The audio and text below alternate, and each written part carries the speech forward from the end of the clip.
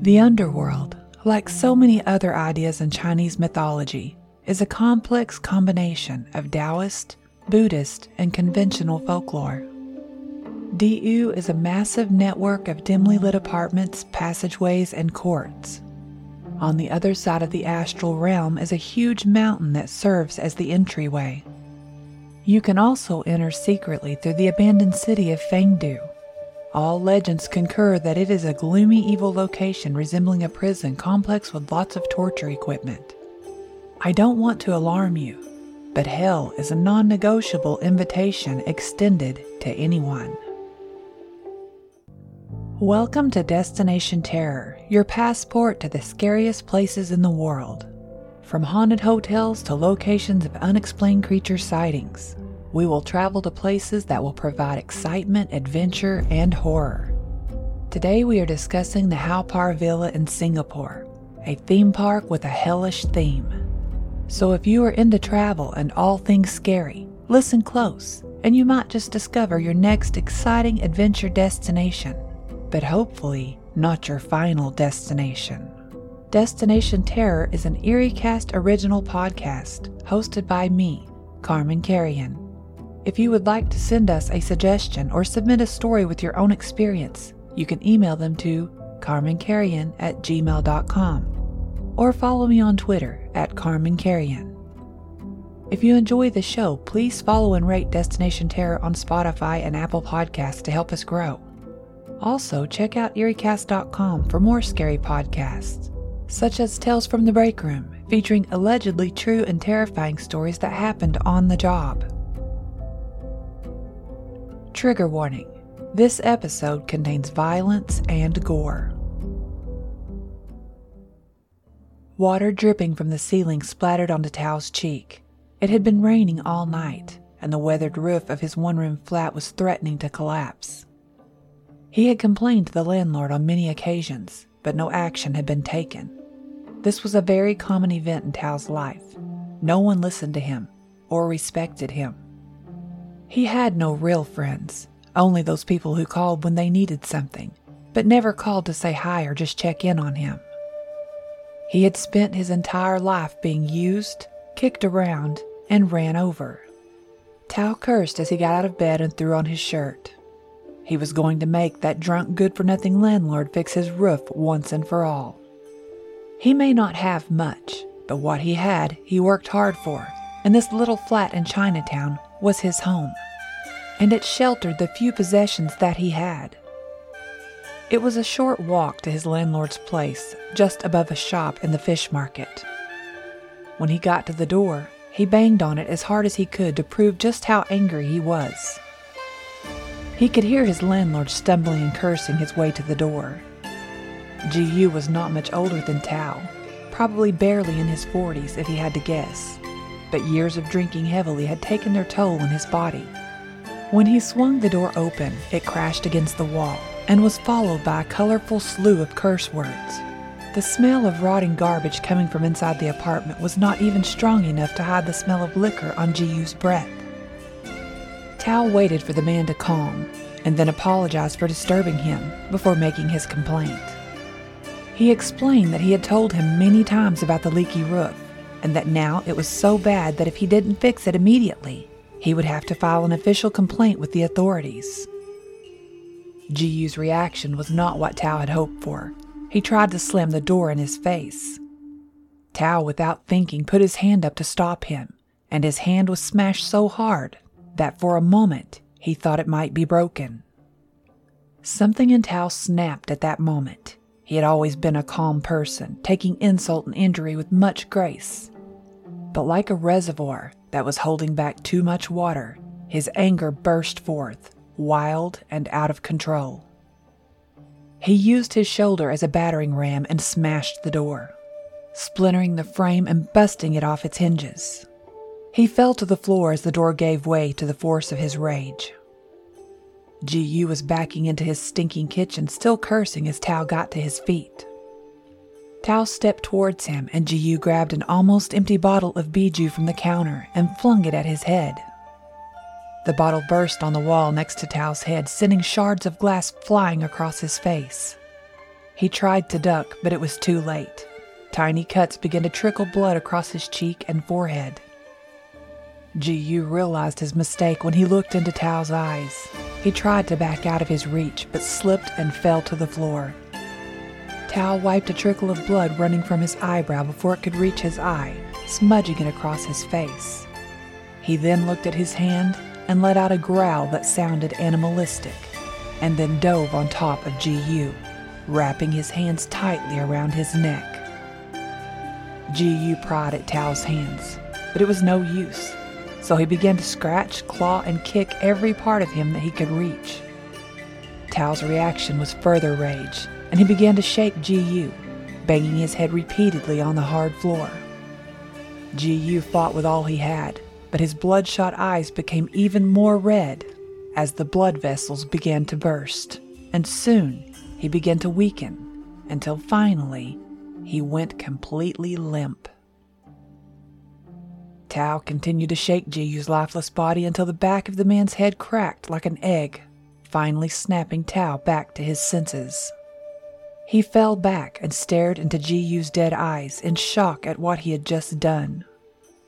A whimper escaped him as shame and remorse began to overwhelm him. Quickly followed by that was panic. Scrambling to his feet, he made a dash for the door when he caught his reflection in a mirror hanging on the wall. He did not recognize the man staring back at him. This man was a monster. Tao ran from the building, out into the pouring rain where the blood began to wash from his face. He continued to run for how long he did not know, eventually collapsing in exhaustion on a bench at a bus stop. He buried his face in his hands and began to cry. In one brief moment, he had lost control, and the result would cost him his life. He raised his head when he heard the squeaking of brakes. He looked up and saw the bus had stopped in front of him. He then knew what he must do. He must get as far away from here as possible. He boarded the bus, but only had enough money to purchase fare for 10 miles. He would go as far as he could, then figure out the rest when he got there. He stared out the window as the bus drove down West Coast Highway, trying to figure out how the gentle man he was known to be had suddenly turned into a monster.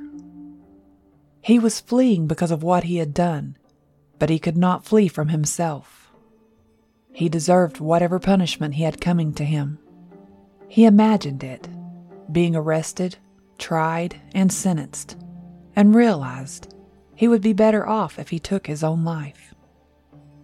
The bus came to his stop at How Parvilla Station, which he suddenly found very funny. His mother had brought him here as a child to visit the Hell Museum, as a lesson on what happened to the souls of sinners. One way or another, he was going to hell.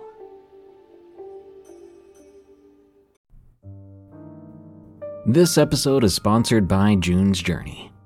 What is horror to you? Monsters? Murder? Mystery? Well, if human monsters are your thing, June's Journey is the game for you, albeit in a more lighthearted tone. June's Journey is a hidden object game with a thrilling murder mystery set in the roaring 20s. You play as June on the hunt for your sister's murderer. Discover clues through exciting hidden object scenes with beautiful and atmospheric illustrations and music. Victory brings you closer to new plot points and suspenseful answers. When not hunting for clues, you can customize your own luxurious estate island with gardens, buildings, and decor. Or chat and play with or against other players too, in the Detective Club, where you could even put your skills to the test in the Detective League. June's Journey is both relaxing and fun to play. With my busy schedule, I find it's the perfect game to pick up and play whenever I've got a free moment. It doesn't demand too much time, and it's pretty satisfying solving puzzles quickly and unlocking new clues. Can you crack the case? Download June's Journey for free today on iOS and Android. Grand Canyon University makes earning your degree possible with over 130 academic programs for traditional campus students with more than 80 bachelor's programs offered online. GCU provides you with the personal support you need, from complimentary unofficial transcript evaluations within 24 business hours to scholarships, academic support, and your GCU graduation team, led by your own university counselor. Find your purpose at GCU. Private, Christian, affordable. Visit gcu.edu. Chinese history, which spans centuries and is one of the oldest societies still in existence today, is rich with fascinating tales. Hao Par Villa, an Asian cultural park that is a treasury of folklore and fabled mythology, is a must-see for history fans who want to explore the depth of Chinese culture and religious beliefs. Hao Par Villa, which is situated on a hill in Pasir Panjang in Singapore, had once been known as Tiger Balm Gardens. The park was lovingly constructed by businessman Ah Boon Hao, a native of Myanmar, for his brother, Ah Boon Par. It was named after the Tiger Balm medical salve which their father had invented. When the two brothers were just children, their family was very poor. They were not able to play in the parks then because the parks were only for white colony masters. When they built the villa, they wanted it to be for everyone, regardless of race or wealth. The villa's gardens were made available to the public once it was completed in 1937, a reflection of Boon Hao's intense love of Chinese mythology and culture. Boon Hao personally oversaw the craftspeople who produced many of the park's original fixtures, in the hopes that the public would receive moral guidance from the park's portrayal of traditional virtues. The Ah family left Singapore for Yangon when war broke out, then known as Rangoon. The park served as a Japanese Army observation station, and it wasn't until after the war that Ah Boon Hao returned to Singapore and started to repair the park. Many Ah family members worked on the park's construction from the 1940s to the 1970s. Ah Ching Shi, Boon Par's son, added a number of modifications to the displays in the park. His love of exploring the world inspired the creation of the park's international corners, which honor the diverse cultures he encountered while traveling. The space began to take its modern form in 1985 when the Singapore Tourism Board took over management of the grounds and began revitalization work on the space. The park's dynamic evolution continues to this current day. Ah and his brother Ah Boon Par's aim to impart Chinese ideals through the recounting of well-known Chinese fables is also mentioned in the official brochures of today. This is a goal that the park continues to successfully do with its numerous statues and intricate exhibits, many of which are based on Chinese morality legends. Morality is a key theme in Hao Par Villa, and it is while promoting this virtue that the statues and dioramas get a tad disturbing. Many dioramas display violence and gore in order to effectively convey their point. Some could even be described as ghastly. Objectively speaking, though, this approach could be described as harsh but precise. To shock is to educate, as some would say. Thankfully, many of the other exhibits in this macabre theme park are less horrifying. Many also include Taoist gods and Buddhas. Naturally, Sun Wukong, the Monkey King, and the most well-known figure in Chinese mythology, also makes an appearance with his formidable cudgel. The star attraction of Hao Par Villa, the Hellish Museum, is today the only paid segment of Hao Par Villa. It is a gruesome experience for any who dare to enter. The Hellish Museum is dominated by a long man-made tunnel, where evildoers are shown suffering in different horrifying ways, following divine judgment by the Chinese 10 Kings of Hell. This exhibit is far gorier and more unsettling than any of the morality dioramas. Dismemberment, beating, grinding, and even being boiled in oil are examples of punishments. Creepy lighting gives the entire cavern an unearthly atmosphere, while dramatic depictions of the pain and agony of the condemned are present in every exhibit. As you enter the tunnel, you are greeted by the first court's king. This is the description of each court and excerpts taken from inside the cave. This is what hell looks like. Each court has a king in charge where the sinners get tried, and the punishments are meted out. The 10 kings in charge of the 10 courts of hell were first named in the scripture on the 10 kings, which dates to the 8th or 9th century CE. Each court takes place at different times after death, with the final court taking place 3 years after death. In the first court, or Gate of Hell, 3 days after death, King Qingguang conducts preliminary trials, and each prisoner is judged according to his deeds in his past life. The good is distinguished from the evil, and the king recommends appropriate reward or punishment. Punishment is then carried out in the various courts. Those with virtuous conduct in their past life will be led over the Golden Bridge to reach paradise, or presumably reincarnation.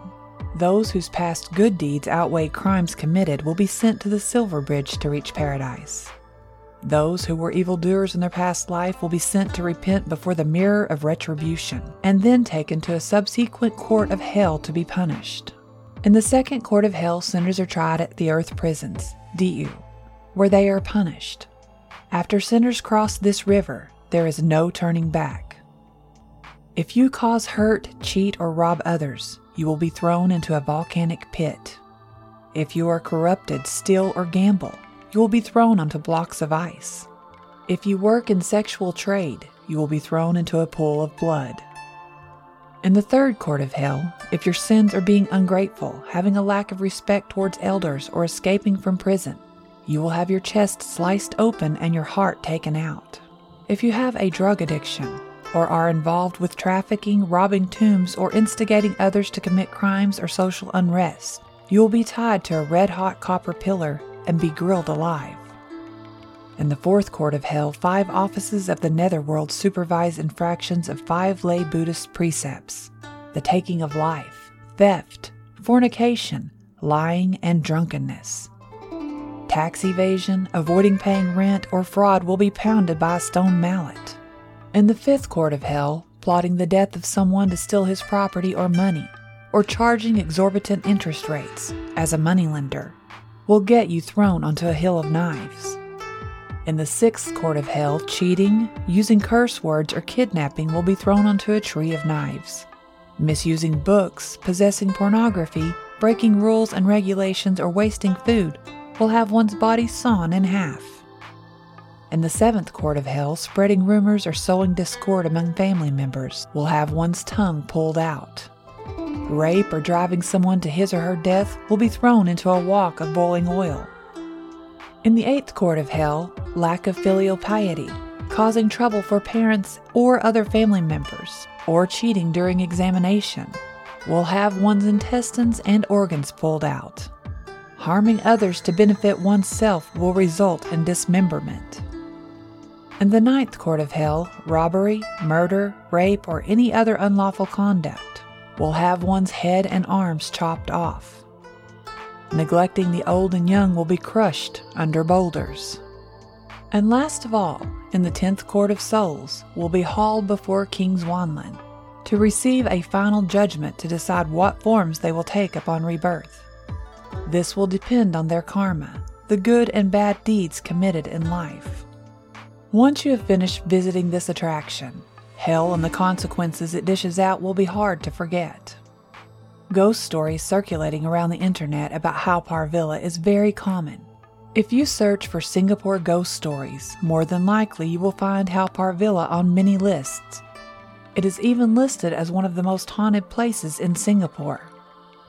Rumor has it that when the park was first built by the brothers Ah Boon Hao and Ah Boon Par, a witch doctor used to sneak into the park late at night to communicate with the paranormal world. The witch doctor conducted his rituals and prayers at the park because it was peaceful and removed from the city's bustle. He was well known for being strong and extremely magical, which led to his growing popularity among his clientele, who frequently asked for love potions or the winning number for the next 4D, or Toto draw. In order to grant these people's wishes, the witch doctor had to request for aid from spirits and ghouls, which some believe have remained in the park even after he was done making use of them. As they had nowhere else to go, the ghosts began to inhabit the statues and numerous amusements that were dispersed throughout the park, particularly the 10 Courts of Hell attraction, which in great detail shows the torment and suffering one is made to endure after living a sinful life. It's possible that the ghosts were drawn to it because of the parallels it had to the location where they actually belonged.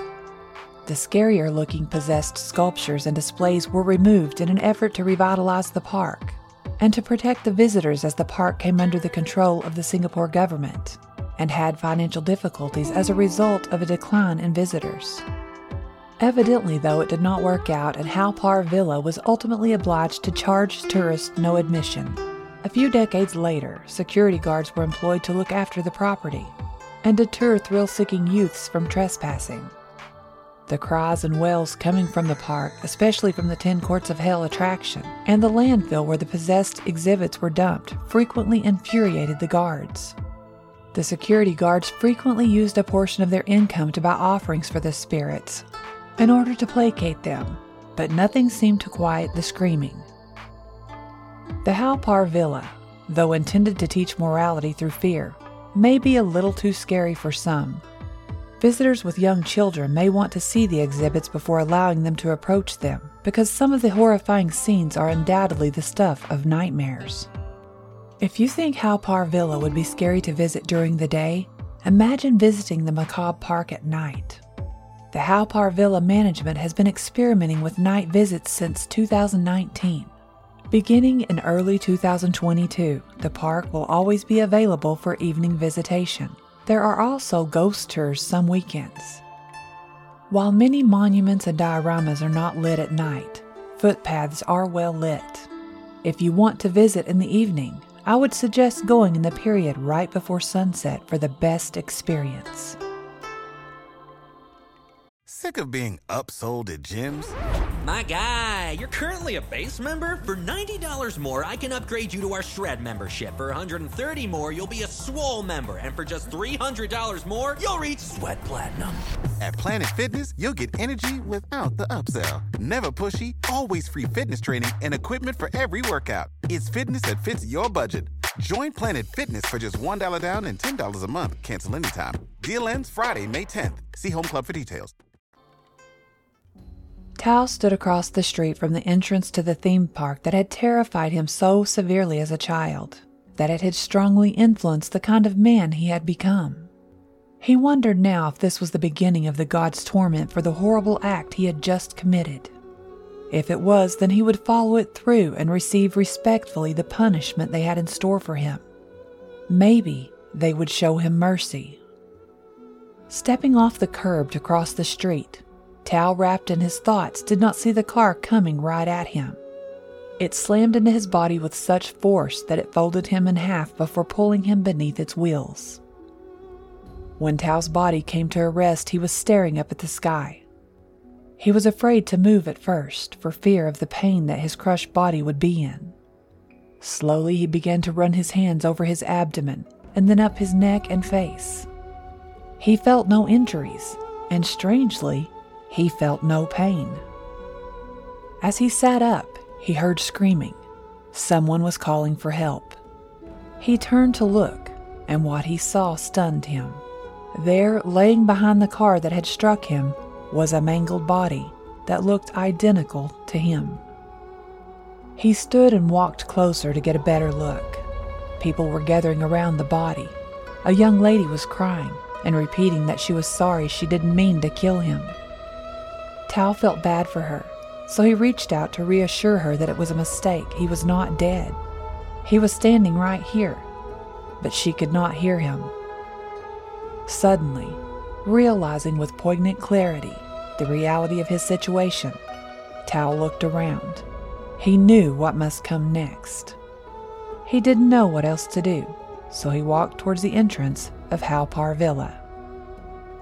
As he walked beneath the arch and through the entrance, the skies began to darken, causing him to pause. The world around him began to shift and change. Slowly, the trees, structures, and everything around him were replaced by jagged rocks. He found himself standing in a dry, cracked valley with smoking crags. In the distance where the rock mounds divided, he could see what looked like a palace. He didn't know whether to turn and run back the way he came or to head towards the palace.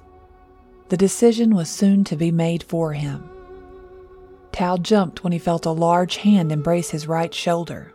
As he was turning to see who had a hold of him, another grabbed onto his left arm. The blood in his veins began to feel like ice as fear gripped him. To his right was a large, muscled beast with the body of a man, but with the head of an ox. He looked away from its menacing eyes in panic and straight into the glare of the other creature, who also had the body of a man, but the head of a horse. Though its face was equally as strange as the other, Tao didn't look away this time. He held its gaze as it told him that they were there to escort him to King Qingwan for judgment. Tao knew that it was no use to fight. He knew that he was dead. He was in Diyu, and it was his time to pay for the evil he had done. He ducked his head in shame and obediently walked with the man-beast towards the palace in the distance. As they walked the path, he could hear screams of anguish and suffering coming from somewhere in the distance. Again, fear began to consume him, knowing that soon his screams may join theirs. They crossed a bridge, and beneath it ran what looked like a river of boiling lava. Tao felt nauseous when he caught a glimpse of bodies struggling to climb out of the bubbling liquid heat as their skin melted away. He looked away as they entered the palace through an archway made of bones. Inside, it was at first dark, but then gradually his eyes adjusted, and he could see a large throne, and sitting on it was a man in a king's robe. The ox head and the horse face thrust him forward at once, and he landed at the man's feet. The king of hell ordered him to stand. He told him in a loud, booming voice that all men must stand during judgment. He then pointed to the side of the dark room and said, "This was your life, and these are the deeds that you will be judged for." Tao watched as the floor opened up, and a mirror larger than any he had ever seen rose up out of it. In life, it might have made him laugh for its resemblance to the extravagant hidden TVs that were found in the homes of the rich. But there was no laughter here. He watched as the mirror of retribution began to play scenes from his life. He saw when he was a child being bullied by children in his neighborhood. He watched as he again and again took punishment and hurt from the people throughout his life. His life had been full of goodness and kindness to others, even though he suffered. He sobbed when he watched the replay of the day he sat by his dying mother while his heart was breaking. Finally, after what felt like an eternity, the final scene of his life replayed. And he watched, as a spectator, as he flew into a rage and brutally murdered Ji Young. The screen went dark, and the king began to speak. He told Tao that though he had been a righteous man on his way to the golden bridge that led to paradise, this one deed changed his course. The king gave him his verdict. He had taken the life of another human, and for that he must be punished. Tao began to sob from shame and from fear of what was to come. The king spoke over him as he ordered the ox head and the horse face to take him to the ninth court. Tao had no strength to stand, so the two beasts dragged him from the throne room down a long dark hallway lit only by burning torches. There were doors all along the way, with horrifying sounds coming from the other sides. At the end of the hallway there were two doors. One had a bright light showing around the edges. The other had blood running from beneath and smeared all over the handle. This is the door that they opened and dragged Tao through. He began to panic as he saw various wooden tables throughout the large room, each with someone strapped to it. Each person was in various stages of mutilation. Some had arms missing, others had legs missing, but they were all in the process of being cut apart by their own individual tormentors. Dragging Tao to an empty table, they roughly threw him onto it and strapped him down where he could not move. Tao, now overwhelmed by panic, fought his restraints. He watched in terror as a man in a butcher's apron with a bone saw in his hands stepped forward and looked down at him. He thought he saw a glimpse of pity in the man's eyes, but it passed as he set about his task. He placed the saw across Tao's wrist and began to cut. Tao began to scream hysterically. Back and forth the teeth of the saw went as they chewed into his flesh until they reached bone. The bone was no match for the saw, as it cracked and crumbled beneath it until it gave way, and the hand tore away from its arm. The tormentor then moved the saw up to Tao's shoulder and began to work there. Tao felt every second of the pain, every ounce of the misery, as the saw took off each of his limbs in segments. When the tormentor was finished, and Tao lay in nearly a dozen pieces, he took a seat and watched as Tao's body slowly mended. The flesh of his arm crawled towards his body where it mended and became whole again. His hand slid towards his arm and did the same. This continued until Tao was completely whole again, and then the tormentor rose and started the process all over. Tao lost all sense of time.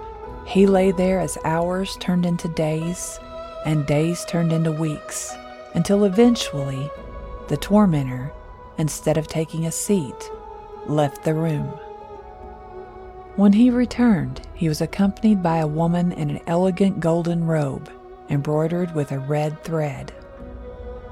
The tormentor released Tao from his restraints.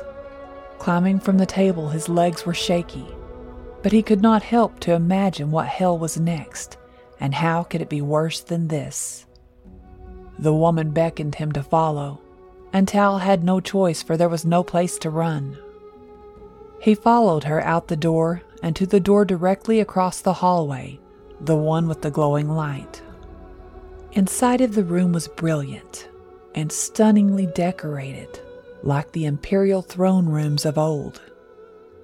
At the far end of the room sat another throne that looked to be made of gold, and on it sat another king. This king smiled as he looked down at Tao and introduced himself as King Lunhui.